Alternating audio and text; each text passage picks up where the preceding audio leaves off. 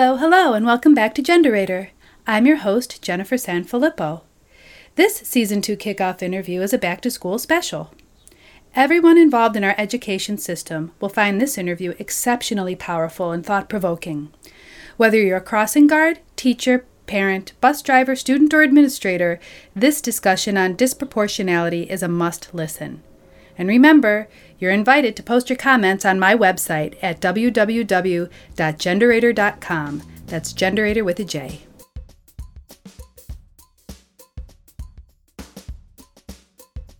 Hello, and welcome to Season 2 of Genderator. I'm your host, Jennifer Sanfilippo. Today, I'm very happy to be joined by Brandin Jones, an administrator for the Greece Central School District. Welcome, Brandin. Thank you for joining me. Good afternoon. Thank you for having me. It's such a beautiful day. We're so fortunate. It's so beautiful. It's lovely out, right? I'm sorry I've got you sequestered in a room talking to me. It's okay.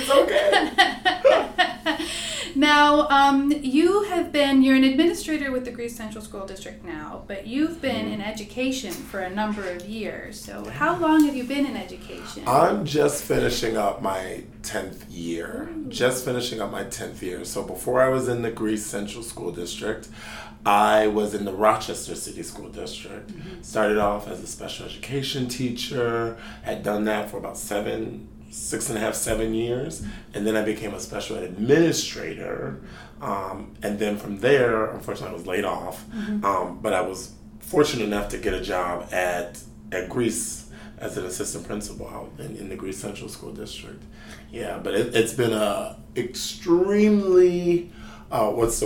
It's been an extremely exciting 10 years because literally there's been so much variety in my 10 years that I feel like I have a wealth of knowledge when it comes to different types of settings, right? So when I first started in the city, I was at a school that doesn't exist anymore, but it was a struggling school that needed a lot of work that the state eventually said, it's got to be closed down. I was there for a few years. And then I went to a highly functioning city school of the arts. And there I got to see like an urban school, an urban setting that was working, that worked for its student population, right? And then I shifted gears to a suburban district, right? And with the Greece Central School District, and I could see with Greece the level of need that we have, but also just the amount of excellence that's happening there too. So to be able to compare those three different settings has really been quite eye-opening, It really has been. I can only imagine because, just pulling up some of the stats on Rochester, New York, in 2018 the graduation rate was at 53.5%. And according to Census Bureau data, at the end of 2018, the percentage of children living in poverty was almost 52%. So that's a very different, environment and has a lot of different impact and effect on what happens in learning in the school district. Right. So I'm interested in some of the differences you see between the urban setting and the suburban setting in this region. And in particular, the topic that I've actually pulled you in here for today on this gorgeous day is to talk about disproportionality. And that's something that we're hearing more and more about. It's been around for a while, but I'm interested in learning about what exactly it is and what you're seeing from your vantage point. Sure. So maybe if you could tell me how you define disproportionality. So disproportionality is such a big word, and it has such power behind it. But if I was to simplify it, I would say over-representation. Right? Like over-representation specifically of minority students in situations that are not great situations, right?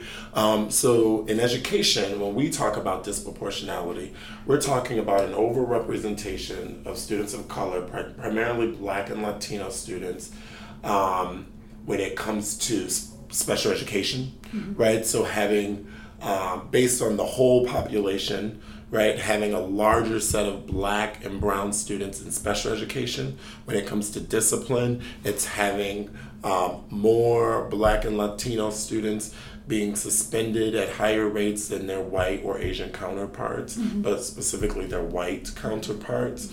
So, disproportionality, again, is really just over-representation, and it's over-representation of Black and Latino students in really critical areas, right? So it's not usually a positive, right? It's not over-representation in the sense that there's more Black and Latino students, in the National Honor Society. That's unfortunately not what it is. It's usually a poor racial achievement gap, so we may have a larger amount of students who are Black and brown who receive a level 1 or a level 2 on state exams. Again, discipline when it comes to suspensions. We might see more Black and Latino students being suspended at a higher rate than their white counterparts. And then special education, seeing a higher amount of students of color in special education classes. And going back to your original question around the difference between what I've experienced is the difference between a city school setting and a suburban school setting is primarily around the population that those school districts have to service, right? So when we look at the city school district, for example, and as you stated in the intro, there's a higher rate of poverty in the city. We're seeing a lot of mental health situations in the city, that appear to be higher than we do in suburban areas, and specifically being able to treat those areas. So then what happens is the school, which is a mirror of the community, right? Like it's a reflection of what's happening in the community. They're servicing students who come to school with that trauma, with those ACEs, who come to school with that poverty, right? And when you go to our suburban districts, our neighboring districts in the city, it's less than in those areas, right? It's less than. So our suburban colleagues are able to do more with their students who are struggling because they have less of them to do with, if that makes sense. There's not as many students who are living in poverty, who are living with as many adverse childhood experiences, or ACEs that we call them, aka trauma, which means we can support them on a more individual level. And I think, especially what I saw from my first-hand experience, is that there's a lot of burden. There's a lot of burden in the city school district around how to support these kids, because when all of that stuff is happening, it's hard for that child to focus on education.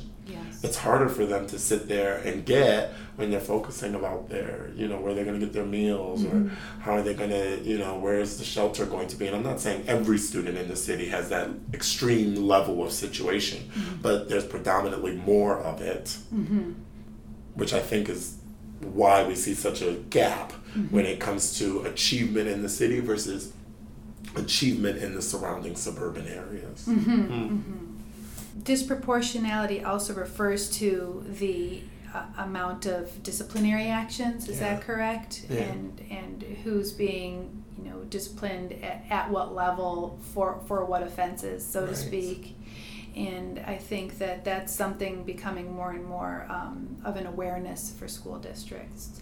So you had shared with me a story about when you first started in your new role, that there was a lot of work being done to pay attention to disciplinary action, how kids were being advanced or held back. And can you tell us about that? Absolutely. So I think the Greece Central School District is doing something phenomenal.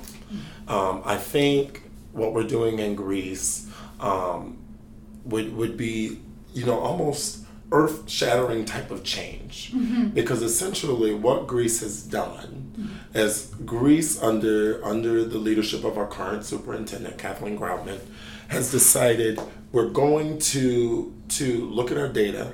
We're going to look at what the state has pointed out to us, and in fact, what the state has cited us for, and do something about it. And so let me explain what I'm talking about a little bit. So a couple of years ago, Greece was cited for the amount of students in special education who were being disciplined primarily the amount of students of color within special education who are being disciplined. And when I say students of color, again, I'm talking mostly about Black students and Latino students, right? And then just overall our amount of students of color being disciplined, even without special education. Now, that is not a unique phenomenon, right? So I know for those of us who aren't in the school district, hearing about a citation may seem like it's, oh my gosh, like big deal, right? And it is a big deal, but it's not something that's unique. There are districts across our state who get cited by the New York State Education Department, and it's basically the New York State Education Department saying, hey, wake up, you have to notice this, look what's happening.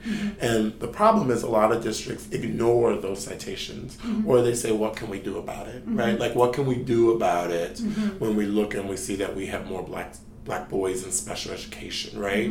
And then sometimes we move away from it and we say, well, we're not going to talk about race, right? It's a socioeconomic thing, right? Like, it's a poverty thing, and that's out of our control, right? But there's actually two parts in the word socioeconomic, right? Like, there's socio and then there's economic, and we focus primarily on the economic piece overall, right? Like poverty. But then there's that socio piece about race, right? So essentially, Greece was cited, and our superintendent said, this is not okay. We have to address it, right? We have to start looking at equity, racial equity. And it wasn't just like an event, right? It wasn't what Starbucks did earlier this year or last year when they said, we're going to close down our stores and we're going to do a one-day training on like implicit bias. Right. It was looking at our systems as a whole. So the story I had told you was literally, I was hired July 1st, 2 years ago, for the Greece Central School District. And on our first day of leadership week, there were these two women who stood up, two Black women, and I did not recognize them, right? I'm like, who are these women? And as a Black man, I definitely was like, who are these women, right? Because we just don't have that many Black school leaders in the Greece Central School District. And they got up, and the superintendent got up with them and said, hey, these folks are from the New York University Technical Assistance Center for Disproportionality, their TAC-D program. And she said, we have, as a district, we have tapped into them to help us look at our systems and processes to ensure that we are providing each student with an equitable education. So there was a lot there, right? Like the intro is huge, and you're like, whoa, right? And this wasn't the beginning of the work in Greece, but this was making the work more of a phenomenon, making it bigger and making it well known, because Greece had been doing equity work for years. But I think, from what I hear, because I wasn't there for that long, was that it was very small in nature, and it was a pocket of people through an equity design team, right, who were kind of doing the work. Now our superintendent said, enough of the silo. Everyone has to take a lead on it. So on my first day of leadership training in Greece Central School District, they are openly talking, welcome, and they're openly talking about race, and not just talking about race, but acknowledging our systemic problems with race, acknowledging the fact that in our district, more Black boys and more Latino boys are being suspended for more subjective disciplinary issues, and we have more students who are being referred to special education who are Black and brown than their white counterparts, right? When in our district of Greece, the white population is around 55-60%, right? But our percent of students in special education does not represent that. And I don't know the specific numbers, but I do know that the percent of Black students that we have in the district, when it comes to the percent of Black students in special education, it blooms. So there's that disparity. It's overrepresented in special education. And then, not to mention them getting disciplined. Right? So there's a part of the conflict there. So now we're in this training with these folks, and it's intense. People are uncomfortable, right? Why are we talking about race? Why are we talking about race? Why are we investing in this? And like I said before, it's about economics, right? Like, it's about poverty. It's not about race, right? But it was there's that blind spot. A barrier, right? Yes. And in some ways, resistance, right? In some ways, we're seeing fragility happen there, white fragility happening there, in the sense of this isn't okay, because if we're talking about it, then what are you implying about me? What are you Yes. implying about our practices here in Greece, Yeah. right? Yeah. I'm not a racist. Right, I'm not a racist, Yeah. yes. And then when they were done, the superintendent stood up and she said, this is not going away. This is not just a one-day training. Mm-hmm. We have partnered up with NYU's Tech D, right? They're going to be coming in and working with us. And you have to take this learning and turnkey it with your teaching staff, with your support staff, with your security, with your clerical, right? And you have to look at your processes in your buildings and make sure that they have a equitable approach so that really no child's being left behind. Yeah. But especially our students who are systematically left behind, which our data shows us is our Black and Latino students, right? And she didn't lie.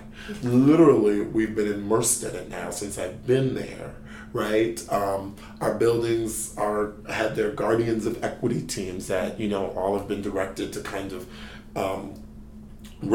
create and have look at building processes. Our district as a whole has recreated that 4 to 5 day training that NYU put us through as school leaders.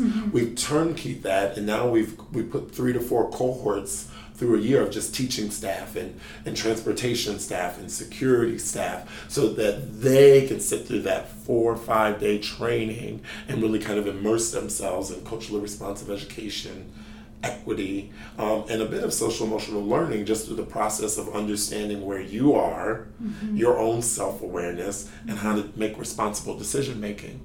So it was actually quite mind-blowing, really. That's incredible. I mean, that piece about self-awareness is really the beginning, isn't it? Well, the self-awareness is key, right? So when you look at disproportionality, right, and you first are introduced to the term, and you're first introduced to the fact that there may be a race problem, right, like a racial achievement problem, right, the racial achievement gap, or a race issue when it comes to discipline. It's that self-awareness that can often, lack of self-awareness that can often get in the way of us trying to correct the issues that we see, right? Or the issues that are being brought to us. Am I making sense? Yes. Yeah, yes. okay. So it's amazing what you've been able to do as a district, and it sounds like the work is being woven into every area of education, not just the classroom, but like you said, transportation and grounds and security operations. And the work is still going. We're not done. We're just and there's never a done. Right. Right. So how was it received, and how were you able to really? Clearly, the leadership was saying this is how this is going to go, so there's no pushing back there. Yet you still can meet with a lot of resistance, plus Absolutely. Budgetary constraints and time. I mean, how did it come to be that there was such an incredibly collaborative effort throughout the district? Well, I'll tell you, 1, it takes time, right? And 2, it takes making it a priority. Right? And it takes a lot of, going back to that self-awareness, it takes a lot of reflecting, right? Because the superintendent can say, hey, everyone take this learning, right? Everything that we're doing and embed it in your practice. But if you are not self-aware of how you fit into that learning, then the progress may be really slow and difficult for you. Yeah. Right? And so when I look at some of the resistance that the work has experienced in the Greece Central School District, a lot of it comes to individuality, and a lot of it comes to understanding what exactly it is that we're trying to focus on here. So let me give an example. When we talk about race, right, automatically barriers come up. Now, Glenn Singleton, who is this author of this great theory, and he wrote this book called Courageous Conversations About Race. Glenn Singleton talks about how people of color, especially Black and Latino people, talk about race often. However, in the white community, it isn't talked about as much, because if it's talked about, and Robin DiAngelo, another researcher, talks about this as well, when it's talked about amongst white people, there's this idea of, if we talk about it, then we are racist, right? Because of what we know. So we cannot acknowledge race. It's better to be colorblind than it is to talk about it. Because if we talk about it, we can be perceived as racist. And here's the problem with that. There's the definitions of racism. There's the definition of racist. So essentially what's happening is when we talk about race and racism and a racist, we're talking about an individual, right? Not a system. We're talking about an individual. And this is what Robin DiAngelo will say. We're talking about intention, right? So we're meaning to do harm, right? So it's an intentional act by an individual. So therefore, if you call a person a racist, then you're saying you're not a good person. You're saying you're not a good person. And so that's what we call active racism. And that's the stuff that we learn about in our like textbooks in history, right? So that's when you see the Ku Klux Klan burning a cross, or you see the for colored sign above a water fountain, right? Or the white entrance here, or lynchings. Like, it's that horrible stuff, right? And so that puts up a barrier right away. The thing that people are, and I don't want to say they're resistant to it because they know it's out there and they're just like, whatever. They're resistant to it because they don't know it's out there. And that's that passive racism. That's the passive racism, the unconscious racism, the subtle racism, right? And in more common terms, we say implicit bias. So it's things that we do because we live in a system that is inherently racist, right? And it's not necessarily always individual, it's a collective, right? And so if we exist in that system and we benefit from that system the way it is, if you call us out on it, right? Or if you ask us to speak to it, we become fragile. And that's what Robin DiAngelo calls white fragility.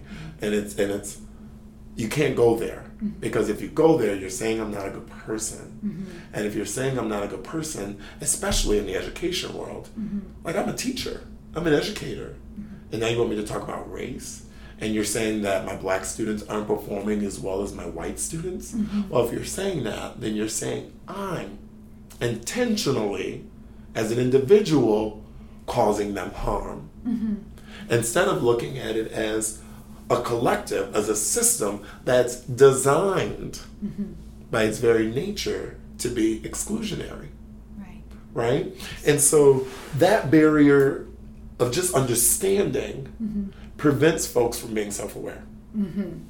Is that making sense? Yes. Yes. It's preventing people from being self-aware, which means we don't want to do the work yet.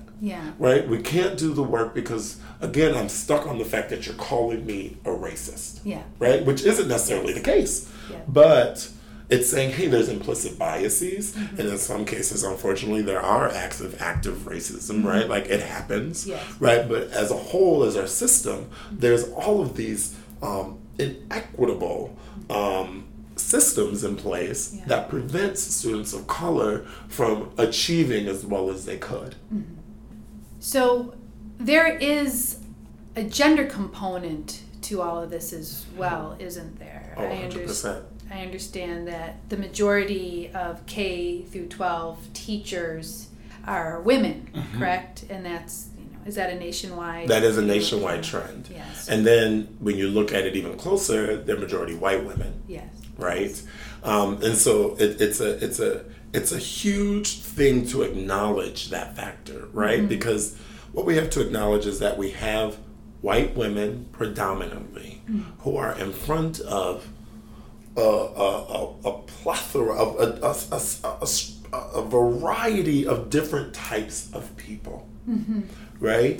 Different types of people, and then tasked with educating them, right? Connecting with them as an individual, and connecting well enough where that child can then say, I trust you. And so therefore I'm willing to learn from you. Okay? Now, when we look further into that dynamic, right? When we look at that white woman, and I'm going to go extreme opposites here. White woman, black boy, right?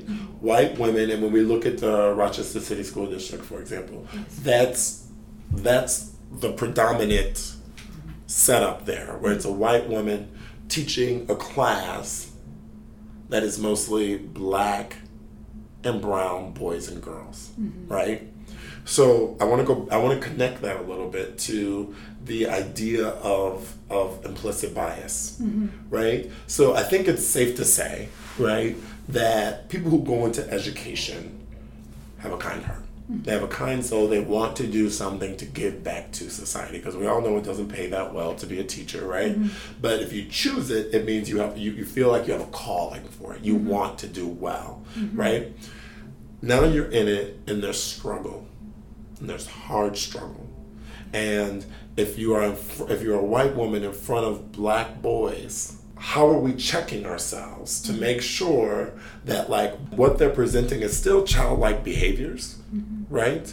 And I'm not just blowing them out of proportion. Yeah. So here's another thing. Is that based on? I'm sorry, I'm gonna pick at that a little bit. You mean based on their own personal experiences? Based on their own personal experiences, but also based on on socialization. Right, and what they might have, again, unconscious bias. On the unconscious thoughts. And we're talking about women here, we're talking about white women, but I need to be clear that every single person has implicit bias, right? No matter your race. Yeah. And you could have it for your own people. Yes. Right? Because none of us are immune to the same societal messages that we get, right? So like you hear them, you get them, and you process them differently based on your own identities, but we still have them, they're still there. Yeah. So there's some research that shows, for example, that black boys who are young, if they have a black sounding name, right? So if their name is Jamal or Quentin or Jaquan, right? Then they're perceived as older, right? So they're perceived as older than they are, right? Now think about that, right? So I'm a middle school teacher, and I have some black boys in my classroom, and just the name alone may have me think, okay, they're a little older. And not just older, but presenting as the same stereotypes that we get from the media, right? Right? So how am I going to interact with them? There was this really interesting study that was done, and excuse me if I quote this wrong, I think it was done by Yale University, where they chose a bunch of teachers, right, to watch a video of students. There were two black kids and two white kids, one boy, one girl, one black boy, one black girl, one white boy, one white girl. And the teacher had to watch and predict which child would present with the negative behaviors. Okay? So here's the crazy part of it all. None of the children in the video presented with negative behaviors, right? But what the study shown, that was 43% of the teachers who watched it predicted that the black boy would present with problem behaviors. 42%. When in fact there was no problem behaviors in the video at all. So there was a camera watching their eyes, and it also showed that those teachers were following the black boy more than they were the other three students. Now again, going back to that question of active racism versus passive racism, again, I would bet that it's pretty safe to assume that the majority of those teachers in that setting are not active racists. Yeah. There might be some, but we're safe to assume that it wasn't the case, right? And they weren't all white teachers. So why? Why did we follow them? Where did that come from for us to say that black boy was going to present with more challenging behaviors? Right? Yeah. Oh, that's fascinating. It is, and frightening. Yeah, and really it's fascinating, and it's painful, scary, and it's scary because what it means is it's set up before, and if it goes unchecked, right? So if it goes unchecked when people are going through post-secondary school to become teachers, right? So when they're in a college university and they are not being exposed to that type of thinking and that type of self-awareness, that means they're going into the classroom and could potentially have these thoughts that they don't even know about. So now what does that mean when I'm in a classroom? Yeah. Right? What does that mean as a white woman teacher when I'm in a classroom? Especially, let's go to an urban setting, right? If we were to take RCSD in some of the schools, that white teacher might be in front of just black students or black and Latino students. So now I'm sitting there or I'm standing there, I prepared a lesson, right? And if I have these unconscious thoughts, how might that manifest itself in my actions? Well, it may manifest itself in, you know what? I'm not going to create activities where my students get to move around the room as much because I don't want to lose control. I may just need them to take notes instead of collaborate, because if they talk, they may get too loud, quote unquote, right? And then I lose control. Now you're actually setting yourself up for a problem, because kids I can't sit still. Right. Right. And if you're not collaborating, if you're by your onesie in your desk for a length of time, someone's going to blow. And need to move and need to interact. Well, and that's where we see, when we go back to that disproportionality piece in discipline.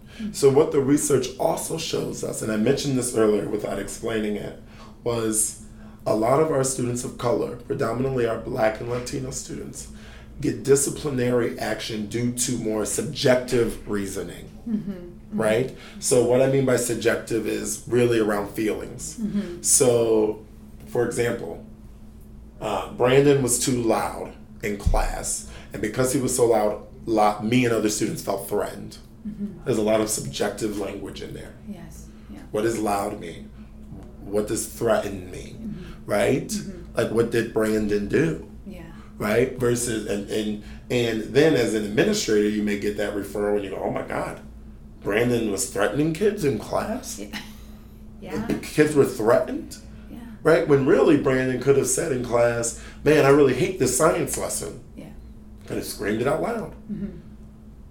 But if I don't know that, and the only thing I'm getting on the referral is that Brandon was threatening or harassing me or whatever we want to say, then what I could have given him as a conversation, right, or even a detention, might turn into an out-of-school suspension because you threatened someone. Right. So it escalates. It could escalate. All on its own, based on the language used. Right.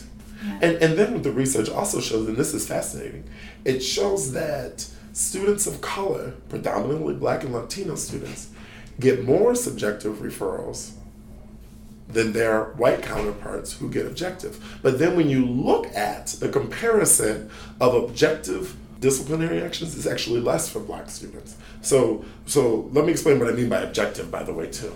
Objective is just very straightforward. There's no feelings attached to it. It's just, this is what happened. So, for example, Jennifer came in and pouted, threw her chair to the ground and said, I hate you. I hate you. And that's what's written on the referral. It's very, we've got it. We know what it was. Use the words. Right. Done. Now I can look at that and I can say, okay, how am I going to process this? Right? And so I might need to do further investigation. I mean, did she throw the chair across the room, or did she just knock it to the ground? Right? Like, what was she hates it here, right? Or she hates the teacher. Okay, well, how many kids say to their parents they hate you when they're frustrated, right? Like, does this mean that Jennifer needs to be out of school suspended? Not necessarily. But it's a different approach that I may have to Jennifer versus Jennifer threatened the teacher, came in screaming, told the teacher she hates her, and it was very threatening in the way she did it, right? Yes. So the research shows us that Black students don't get as many objective referrals, right? It just doesn't happen. Right? And sometimes it does, and that's the work of a district. I know that was some of the work we did in my building this year, was working around like how to make sure our referrals are objective when it comes to writing in order to prevent that implicit bias. Right? Like, how do we make sure that our feelings aren't in it? Right? Like, I felt very sad, or I felt threatened, and while that matters, it doesn't matter more than that child's, like, the approach we take to that child. I really just need to know what that child did so I can address it appropriately. There's so much power that a white woman has in the education system, right? So here's the fear that I have personally, that I know that some other folks have when we start talking about the racial equity work, is that, one, it can't be done in isolation. No, yeah. And it can't be done by the minority folks in the room. Right? So again, you started by saying, hey, women are make up the majority of the teaching population across the country, which is very true. So in order for the shift to come on, we're starting to break down this inherently racist system. And again, it's not always active racism, but sometimes passive. Then the work has to be led and charged by white women. That's the only way, because they are the majority there. So they have to be able to recognize it. They have to be self-aware of like where they fit into that system and what their own thoughts and beliefs are. And then most importantly, and even more frightening, is challenging those thoughts, challenging a system, right? And that's what's happening in the Greece Central School District, I'm proud to say, is we're challenging a system to try to make change. And there's been a lot of things that has happened that has been scary because we have to put it out there, right? Like we have to acknowledge that it's an issue. And after we acknowledge it, we have to be able to listen and face it and accept it and say, okay, what are we going to do differently now? Right. And think about that question. What are we going to do differently? Are you kidding me? Education has been around for hundreds of years. And in some cases, you can go into a classroom and look and take a picture from the 1940s and not see much of a difference in just the setup. And now you're telling us we have to do something different? That's a scary thought, and it's a big thought. But again, it's up to white women to take a leadership role in that work, and questioning that work, and challenging it, and also not letting it die as a priority. Right? It can't just be an incident has occurred, so we're going to do our one-day training on implicit bias, and then we're done. Right. It's just we have to be. It's a process. It's a continuing process of accountability. It's a process of accountability that is continuous, right? Like everyone has to hold each other to high standards around this work, and not let the ball drop. Now, it's interesting because in season 1, I talked a couple times with some of my guests about the need to have outside experts come in and help you with this kind of work. For corporate, it's your diversity, inclusion, and equity efforts, and creating inclusive environments, and psychological safety. And I find it fascinating that people think, a lot of leadership teams think that they're able to handle it themselves in-house. And there are some wonderful people out there in HR departments who can manage an entire effort and keep the process going. But there are, in smaller markets, I think, in smaller companies, it would be more effective to go outside and bring in experts, because, I mean, the way I look at it is, if you broke your arm, you're not going to set your own arm. You're going to go to the doctor. Right. Like it's that much of an important discipline and knowledge set and skills that it requires professional people to come in and help teach, inform, coach, guide, and work you through the process that is never ending. So for you in the education system, you were talking about NYU's TACD program, yes, a Technical Assistance Center for Disproportionality. And do they stay with you throughout this process as a resource? I know they did the original training, then everyone went to their schools and came up with their programs, and wisely came up with the Guardians, so that you weren't doing it all by yourself. Like you said, you needed that support from the people who are actually implementing. In this case, the white teachers, female teachers. So what would you advise people who are embarking on this effort? How would you go about it if you were brand new to it? I think the first thing is to not do it alone. I know I've already said it, you've reinforced it, but it's not to do it alone. Absolutely seek out supports. If you're a school system, TACD is available to you. Now, how you access it is different based on, if you've gotten citations, if you've had none, right? But it's there, and they don't leave you. They did not leave us. They still work with us very closely today. With that said, though, it's super important for districts, and I'm talking about districts here, and anyone listening could translate it into companies, organizations, but as far as school district goes, well, really everyone, it's super important to not rely on them solely. Let them open your eyes. Let them give you the training. Let them guide you. But you somehow have to internalize that work in order for it to keep going. Right? Like you have to be able to say, okay, is what this outsider bringing me importance? Can I connect it to our problem? Can I connect it to our dilemma, right? Our equity imperative, right? Can I connect it to that? And if I can, then I'm going to need them. I'm going to use them. But I'm also going to build a system around them so that we can turnkey the work. So if they ever went away, the work doesn't die. Yeah. Right? And that's why it can't just be an individual. Because if that person goes away, who would carry the work? Yes. And I hear that actually. People say, oh, we had this wonderful HR leader and he created this great process and system, and then they left. Right. And then it ended. Right. There was nobody, in succession, or there were no teams to continue the implementation. And they were lacking distributive leadership for sure in that case. And what is even worse though is not only is the effort dropped, but often it goes backwards, because then everybody says, oh, we did that before and it didn't work. Right.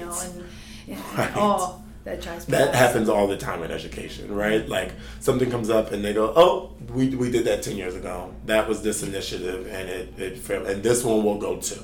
Right? Like that's what was said. And I think going back to what I said at the beginning when I was talking about our superintendent in Greece, she came out, they did the ladies from NYU, did their first day of training with us, and she got up and she said, this is not going away. Right? And so when I look at Greece and I look at how we've taken the equity work, it's been embedded in our 5-year plan. Right? So if you were to go to that document and read through it, equity, social emotional learning, culturally responsive education is embedded throughout that thing over and over and over again. Right? Like our school improvement plans, again, have that same language, right? And the actions and the goals are based in that same language, so that if the principal of this building was to leave, someone could step in and still see what the goal is for this district or for that building, right? Like, it doesn't go away. It really has to be in every single system, right? Like, and that's the part about the Guardians of Equity. So the Guardians of Equity, just so that our listeners know, the Guardian of Equity is a group, essentially. It's a group of what I like to call believers, people who understand the importance of providing students with what they need, not necessarily about everyone getting the same, but what's fair for individual students to help them reach their fullest potential, right? To make sure that everyone is achieving, right? But the Guardians of Equity takes that philosophy and they also look at it through the lens of race. So in Greece, we have a district-wide Guardians of Equity, which I sit on, and we look at systems through a district. And then just this past year, they the district charged every school building to set up their own Guardians of Equity, right? And again, depending on that school leader, depending on where they are with their own self-awareness of this problem and where they fit into the problem, some buildings have flourished with their Guardians of Equity, and some buildings are still in the very beginning phases of just, what is this, right? And then within that program, the individuals on that team should be sitting on different committees within the building, within the district, sitting on different teams. And when things come up, right, when we're talking about special education, and they're saying, hey, before we refer this kid to special education, let's look. And we want to refer this black boy there because he's loud a lot in class, all right, or he's very threatening. A guardian should be able to say, hey, wait a minute, what do we mean by threatening? What do we mean by that? And once we figure out what it means, what else can we do before we put this child in special education because of behavior? Like, what else can we do? Can we do a functional behavioral assessment? Can we come up with some other positive reinforcement plans to support this child?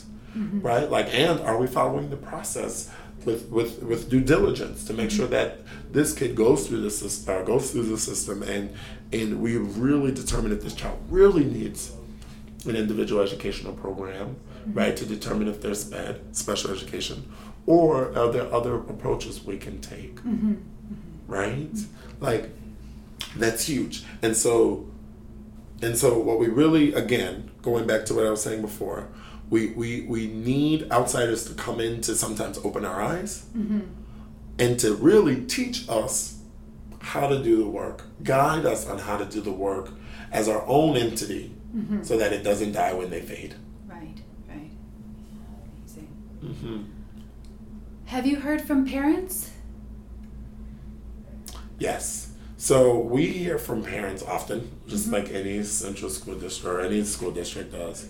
And the way we hear from parents comes in many different ways, right? Like, so sometimes parents are calling to say, hey, we've had a racist experience, right? And it's funny because even that, and I'm talking about like a family of color, even that sometimes when you kind of read through what they get through and they say, well, that person used the word ghetto with my child, or that person never calls on my child, right? Going back to that self-awareness thing and responsible decision making, right?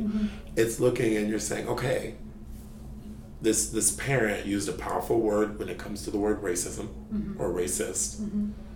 Right? And sometimes they're describing passive racism. But because we view, as a society, the word racism as active racism, sometimes that means we can turn that parent off, right? And we can say, oh, no, like, that didn't happen. What are you talking about? Right. Yeah. They have a system for calling on kids. Yes. And your child just, in the popsicle sticks, they didn't get called this day, right?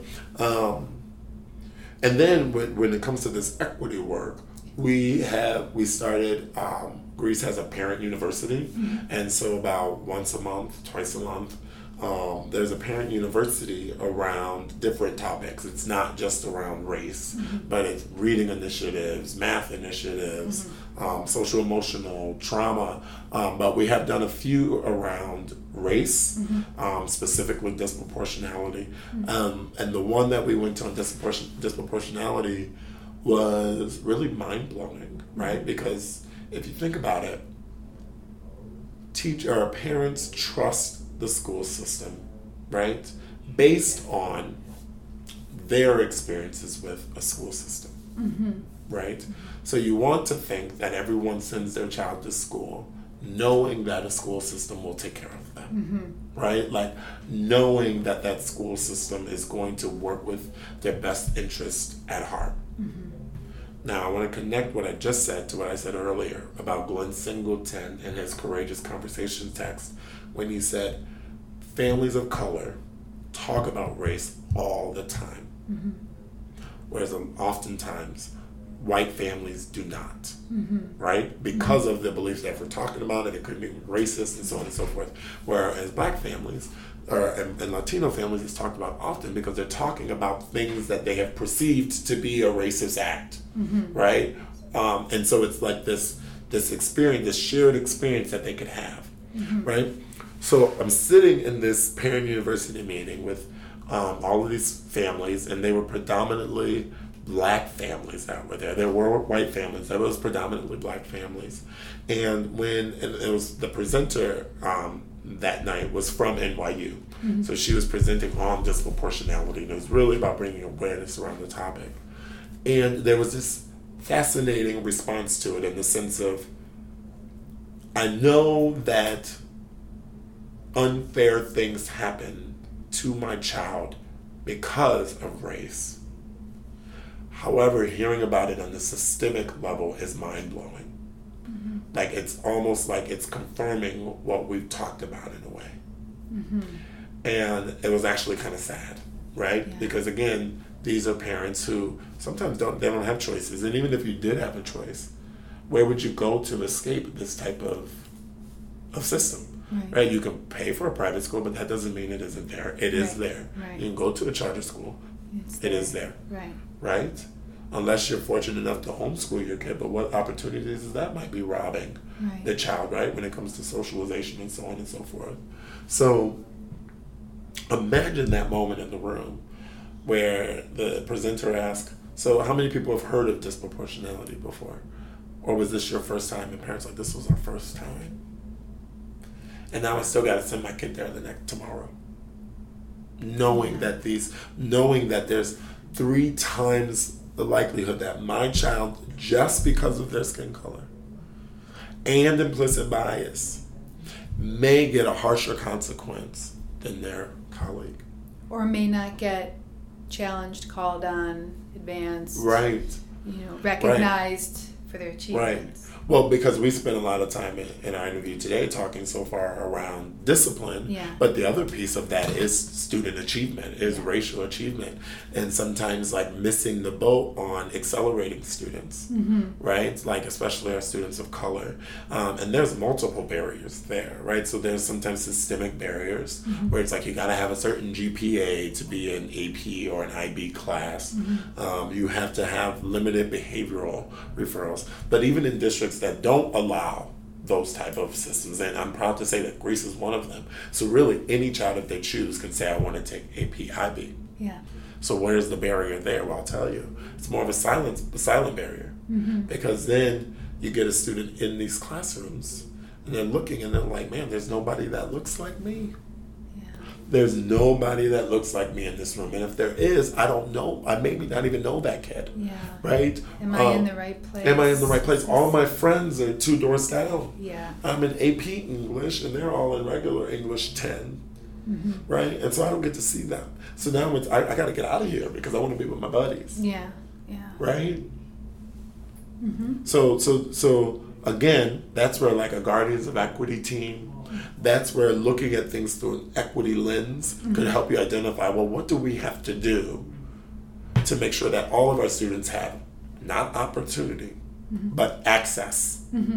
Access to reach those opportunities, right? So what do I have to do to make sure that, because again, the opportunity to take AP, advanced placement classes, and IB courses is there. Yeah.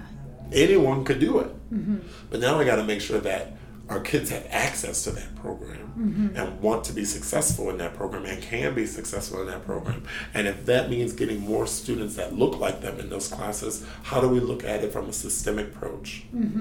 How do we promote more students going into the program? Is it an opt-out situation versus an opt-in? Or all kids are in these courses. And then instead of looking at our academic intervention service for struggling students already in a remedial program, our AIS program are for kids who are still in AP, right? But they're getting an extra class to support them being successful in AP.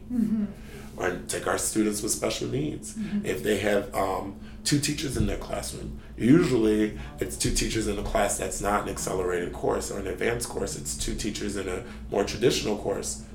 Why can't that special education teacher push into an AP world history class and provide the same level of support for those students, right? And it does mean a mind shift in our thinking and a mind shift in what type of student that looks like. But if we had an approach like that, right, which the New York State Equity Coalition does call for an approach like that, right, an opt-out versus an opt-in, then that kid who comes in and says there's no kids that look like me,